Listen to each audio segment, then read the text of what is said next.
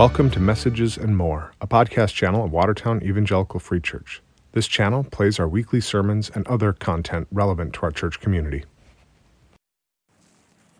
I can't tell you how great it is to be with you today. Just wait, I haven't even preached yet. So it was December 31st, 2013, that we left Watertown Free Church. We've been back a few times for funerals and weddings, and we snuck in last Christmas Eve, which was wonderful to be a part of that service. But this is the first time in 9.5 years that I have actually given the Sunday morning sermon. So hope I still have the stuff. But it's good to be home. And it's summertime. In fact, we're about halfway through the summer, aren't we? And summertime is picnic time, especially here in Minnesota, when we have such a narrow climatic window to eat outside. We make the most of our summertime to enjoy picnics. Picnic season traditionally begins about Memorial Day, runs through the 4th of July, and ends with Labor Day. And in between, we have family picnics, neighborhood picnics, town picnics, company picnics, and church picnics, kind of like the one you had last Sunday over at Lake Rebecca. So I guess my timing is a little off for this sermon. It's a week late, but hey, I'm retired, so I can't always keep up with things like I used to. I'm just glad I made it here at all, okay? But I have great memories of the outdoor services and picnics that we had here at Watertown Free. Many of them were at Lake Rebecca. I can remember a couple of memorable ones out at the Butenhoffs, where we had pork chops on a stick, and we had baptisms in their pool. Those were some special times. But I've always loved church picnics.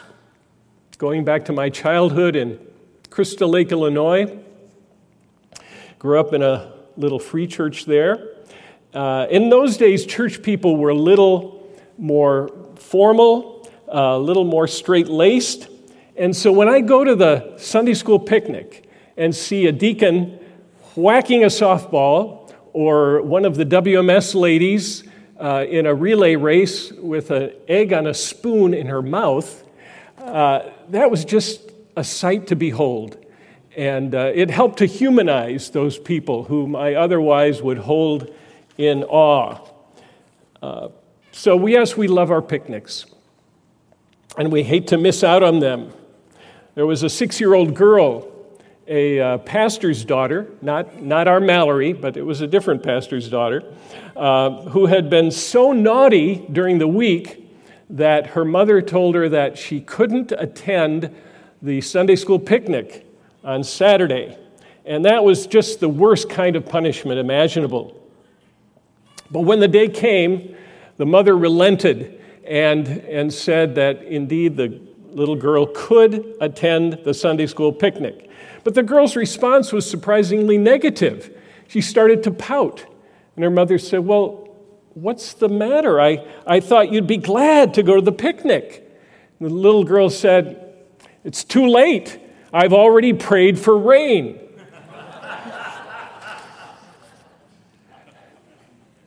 So yes, we love our picnics. But even the most relaxed, informal picnics require some advanced planning, some organization. You have to decide on the menu, who's going to bring what. Do you need a shelter, electricity, a grill, running water? How many people will there be? In our scripture passage this morning, we read about a huge mega picnic for which no one was prepared. No one except Jesus. Let's hear God's word as it comes to us in John 6, verses 1 to 13, a very familiar portion to you, but I pray we can see it and hear it with new eyes and ears today. After this, Jesus went away to the other side of the Sea of Galilee, which is the Sea of Tiberias. And a large crowd was following him because they saw the signs that he was doing on the sick. Jesus went up on the mountain, and there he sat down with his disciples. Now the Passover, the feast of the Jews, was at hand.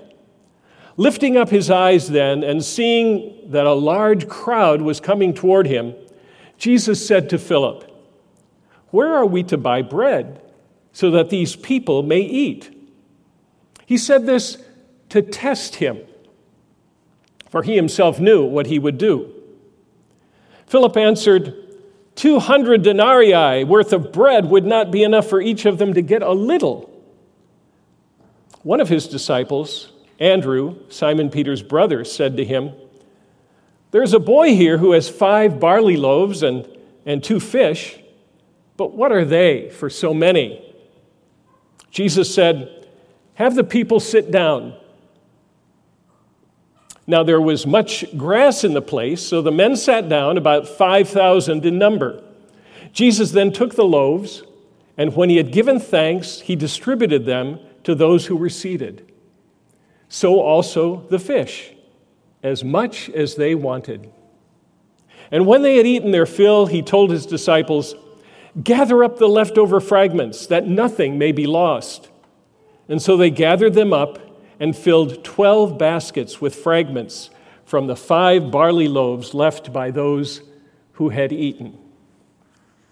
You know, there's one miracle of Jesus that made it into all 4 of the Gospels, and it's this one, the feeding of the 5,000. So there must be a reason for that. God must want us to grasp something from this event. He must have something important for us to learn because he reinforces the message 4 times. Now this account begins, here in John chapter 6, with the disciples of Jesus facing a seemingly impossible situation. It's at the end of a long day of ministry, and Jesus notices that all the people who've followed him out to this remote location are getting hungry. And so he says, "Let's have a picnic." And the only problem is nobody's brought any hot dogs or potato salad. And that low rumbling sound is not distant thunder, but about 5,000 stomachs beginning to growl. But Jesus sees in this situation a teachable moment for his disciples. And as verse 6 says, he himself knew what he would do.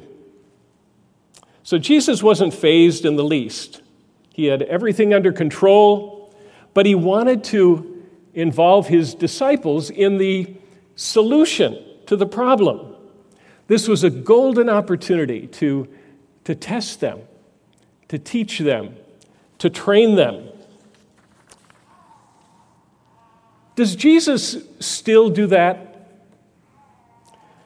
Does he ever put his present-day disciples, like you and me, in impossible situations to test our faith, to help us grow up spiritually? Well, you bet he does. It may not involve feeding 5,000 people on the spur of the moment, but he customizes those tests. They're specific to us, to our unique personalities and needs and circumstances and to our level of maturity. I'll give you an example from my own life, and specifically what happened after I left the pastorate of Watertown Evangelical Free Church and became lead chaplain of Parkview Care Center in Buffalo. Now, I loved pastoring this church, and I didn't have any ill feelings toward anyone or anything, but after serving for so many years, I began to have a growing sense that it was time for a change. and that the church needed some fresh vision and new leadership.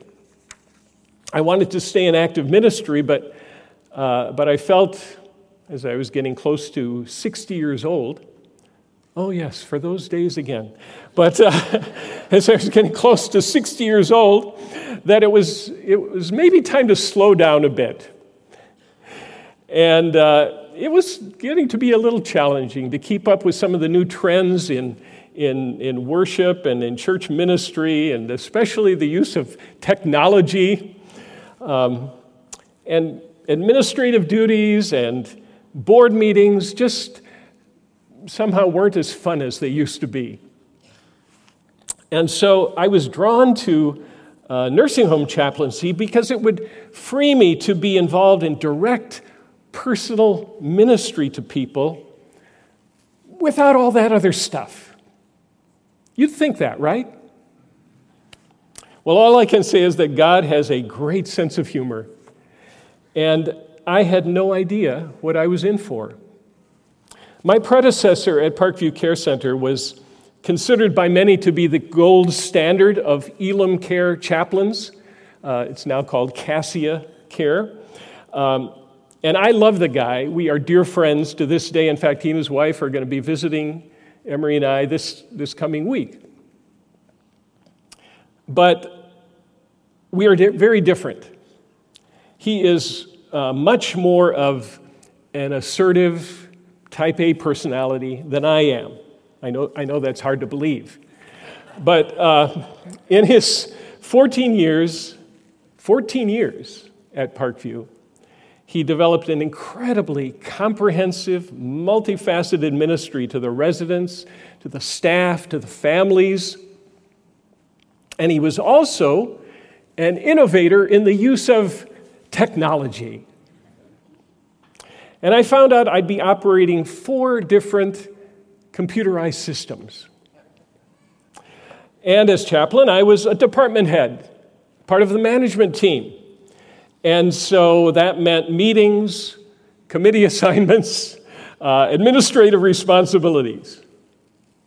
I was to hold 3 worship services a week on the main floor, 3 in memory care, lead a morning men's group, daily devotions for the maintenance staff, weekly Bible study for tenants of a low-income apartment on the same campus. And that's just half of it. And I kind of wondered how I was going to do any personal visitation of people. But that's what I was facing. Well, I was absolutely overwhelmed. And you can ask Emery, I was a basket case. I felt these enormous expectations. And of course, so many people came up and told me, well, you certainly have some big shoes to fill. I thought, I can't do this. I can't do this. This is a job for a much younger person. And it seemed like I'd been given an impossible task, one that I felt totally inadequate to handle. Have you ever been there? I'm sure the disciples felt that way when Jesus told them to feed this massive crowd of hungry people.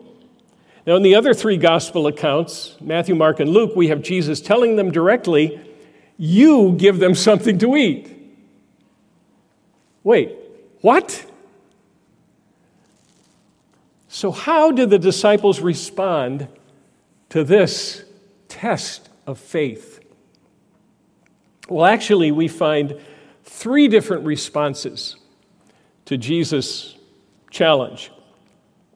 First, Jesus turns to Philip, who was originally from that area of Bethsaida, and he asks, where are we to buy bread so that these people may eat? You know, what kind of bakeries do you have around here? And now Philip is a number cruncher, and he does some quick mental calculations before announcing in verse 7, 200 denarii would not buy enough bread for each of them to get a little. It would take more than half a year's wages to buy enough bread for each of them to have a bite. Come on, Jesus. You know how much we have in the disciple support fund. It barely feeds the 12 of us. How are we supposed to come up with what? Enough money to feed a crowd of 10,000 if you include the women and children? Our resources are totally inadequate. There's absolutely no way we can do this. And so Philip's response to Jesus' faith test is, we can't do anything. We can't do anything. Are you like Philip? A lot of us are. We deal in cold, hard facts. We want to know the bottom line. Let's be practical, we say. Let's be logical about this. And so we take every factor into account in evaluating a situation.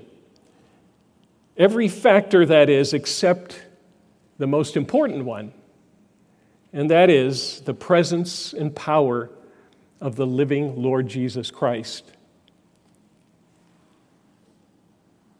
Now, amazingly, or maybe not so amazingly, Philip was oblivious to that, even though Jesus was right there with him. All Philip could see was the impossible problem before him, instead of the God with whom all things are possible. There's a story told of two prisoners who shared one small cell with no light except what came through a tiny window about 3 feet above eye level.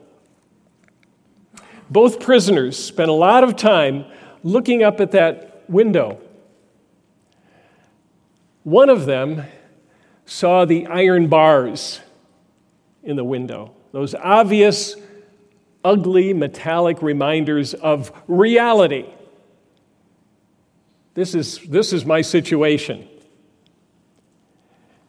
And as days went by, that prisoner grew more discouraged, more bitter, more angry, more hopeless. But the other prisoner looked through that window to the stars in the night sky above. And hope welled up in that prisoner's heart as he started to think about the possibility of life, starting a new life in freedom beyond that prison cell. Two prisoners looking at that same window. One saw bars, while the other saw stars. And the difference in their vision made a huge difference in their lives.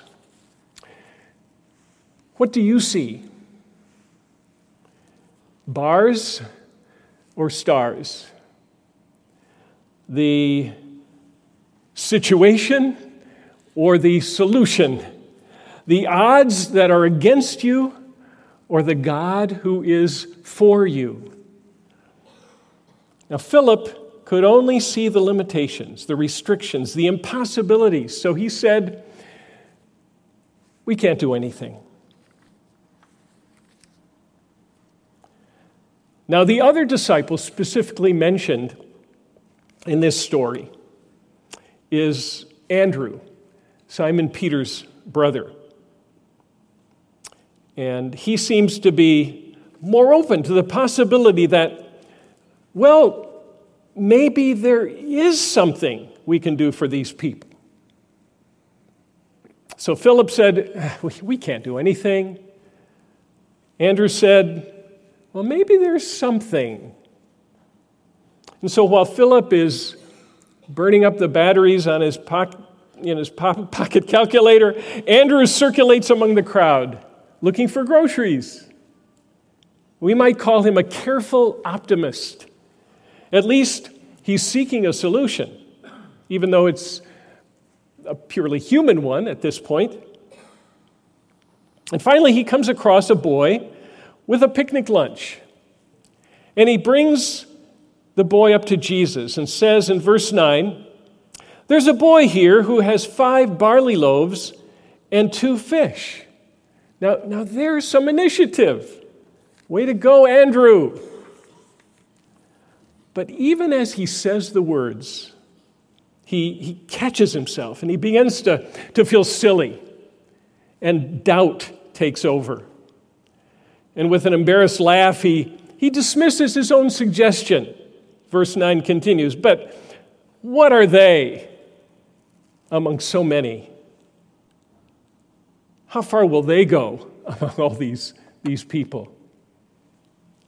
So Andrew scores a little higher on the test than Philip. But then he wimps out. And he too is overwhelmed by the circumstances. Yes, he caught a fleeting glimpse of the stars, but in the end, those bars were just too intimidating. We can be a lot like Andrew, can't we? Starting off strong with a surge of optimism and enthusiasm. And I'm going to meet that need in my community. I'm going to tackle this challenging project. I'm going to start a new ministry. I'm going to reconcile with that person. I'm going to reach out to my neighbor. But then reality hits us in the face, and we don't follow through.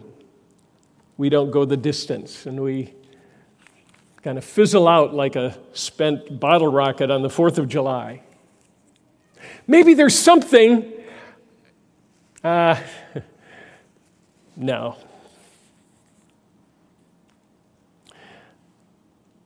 But there is someone in this story who passes the test with flying colors.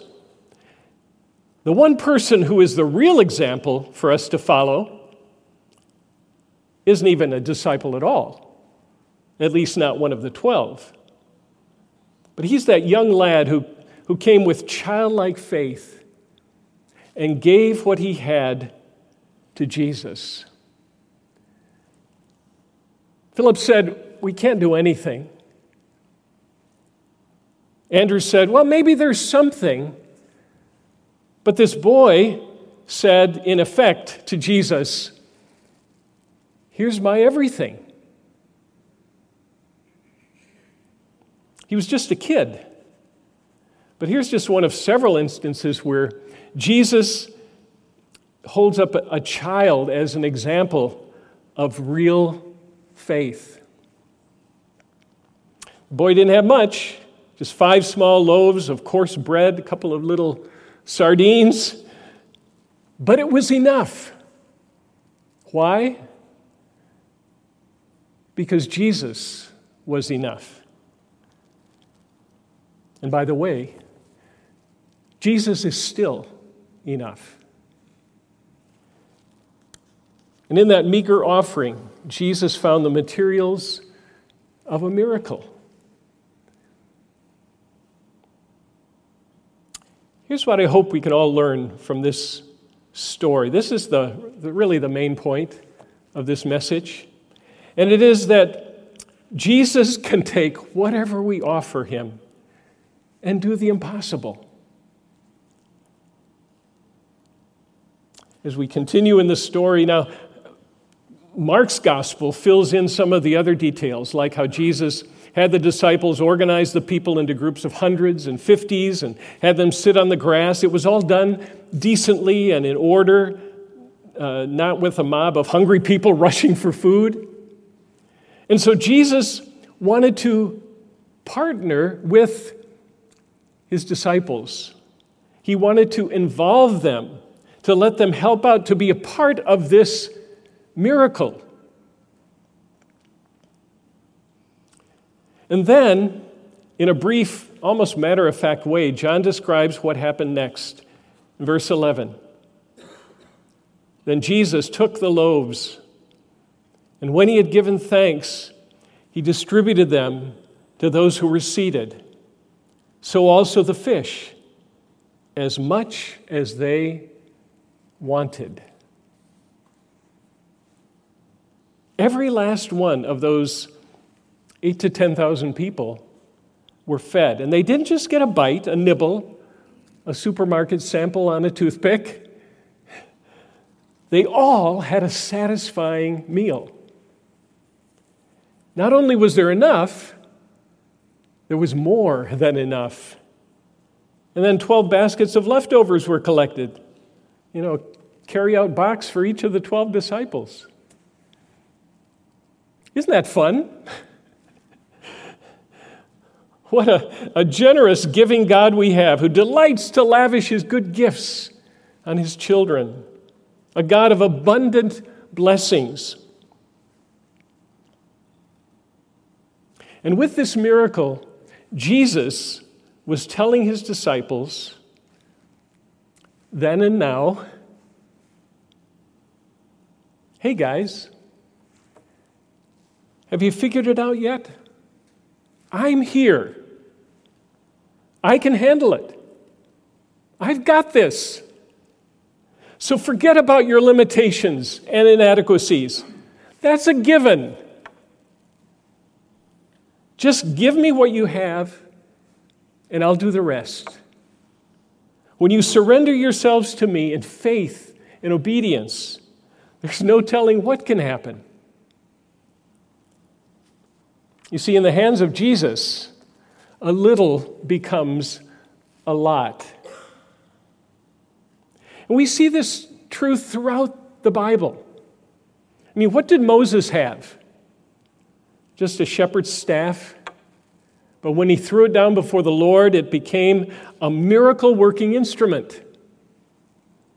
All David had were 5 smooth stones and a sling, but God made them sufficient to bring down a powerful giant. In fact, it only took 1 of those stones. A poor widow came to the temple with a penny for an offering, but Jesus said she gave more than anyone else. And with a young boy's lunch of 5 loaves and 2 fish, Jesus fed a multitude. What do you have? Not much, you say. As the late Harold Lindsell has said, even the smallest and most insignificant object which is wholly dedicated to God in the hands of a willing believer may be used for God's glory and the accomplishment of his will. I still like the old saying, it's not your ability, but your availability that God wants. He doesn't call the qualified, but he always qualifies the called. God can enable you if he has you. But first, you need to give him your time, your resources, yourself to him. So what's your response? How well are you doing on the test of faith? I know how easy it is to be like Philip, to see only the obstacles when it seems so impractical to trust Jesus for something beyond my limited resources. And I've been like Andrew, initially hopeful and expectant, and getting cold feet and backing away from taking a bold step of faith. But oh, how I want to be like that boy who saw only the total sufficiency and adequacy of Jesus and was willing to give what he had and let Jesus do the rest. Well, as I began my ministry at Parkview Care Center, despite being almost paralyzed with fear and doubt. I told Jesus, okay, Lord, you've called me here. I believe that. You've given me this ministry. I know I can't do this on my own. So here I am. It's all I've got, but I abandon myself to you. And I held on to a motto that I had learned years before, and now it became my constant mantra. No, I don't want to use that word. My constant refrain or whatever. It's this. For this, I have Jesus. For this, I have Jesus. And somehow I made it through that first day and that first week, even though I really wanted to quit. The first month, my dear wife, Emery, was a huge support and a big help with some of that technical stuff, like putting together slide presentations for my worship services and getting me going on that. And it was a really hard adjustment. It took time. But the Lord met me every step of the way. His grace was more than enough. And by the end of my first year, I was no longer trying to maintain and duplicate everything my predecessor had done, but I had begun to take an initiative, to initiate things, to make the ministry my own. And that felt really good. And in that whole process, I began to feel more energized. And yes, I even felt younger in that whole process. By the time I retired, almost 2 years ago now, after 7 years as chaplain of Parkview Care Center, I can honestly say that I came to love my job, love the people I worked with and served, and most of all, I came to love my Jesus more than ever. Now Emery and I are on a new adventure. Retirement, major downsizing, moving to a new community, living in a multi-generational household, finding a new church family, and just figuring out who we are and what we're supposed to do at this stage of life. So all this has brought new tests of faith. But the Lord continues to prove himself faithful. And yes, he continues to do the seemingly impossible as we surrender to him and follow him in faith and obedience. And so with deep gratitude and a heart full of praise, I say with the Apostle Paul in Ephesians 3:20 and 21, now to him who is able to do far more abundantly than all we could ask or think, according to the power at work within us, to him be glory in the church and in Christ Jesus throughout all generations, forever and ever. Amen. Thank you, Pastor Paul, for sharing from God's Word, and thank you for worshiping with us. Couple of quick announcements. This church continues to bless the community and those around us.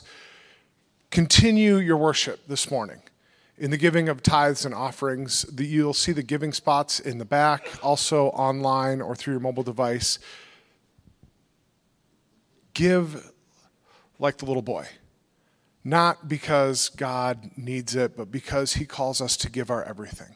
And that includes not only our financial resources, but our time and our energy as well. Thank you. Also, I don't know if you know this, I'm sure you didn't, Pastor Paul, but For our benediction this morning, I picked the exact same passage that you did. So I think it's great how the Holy Spirit works like that sometimes. So hear this morning's benediction. Now to him who is able to do immeasurably more than all we ask or imagine according to his power that is at work within us, to him be glory in the church and in Christ Jesus throughout all generations, forever and ever. Amen. Have a great week. Thank you. Thank you for listening to Messages and More, a ministry of Watertown Evangelical Free Church. To find out more, visit us online at wevfree.org.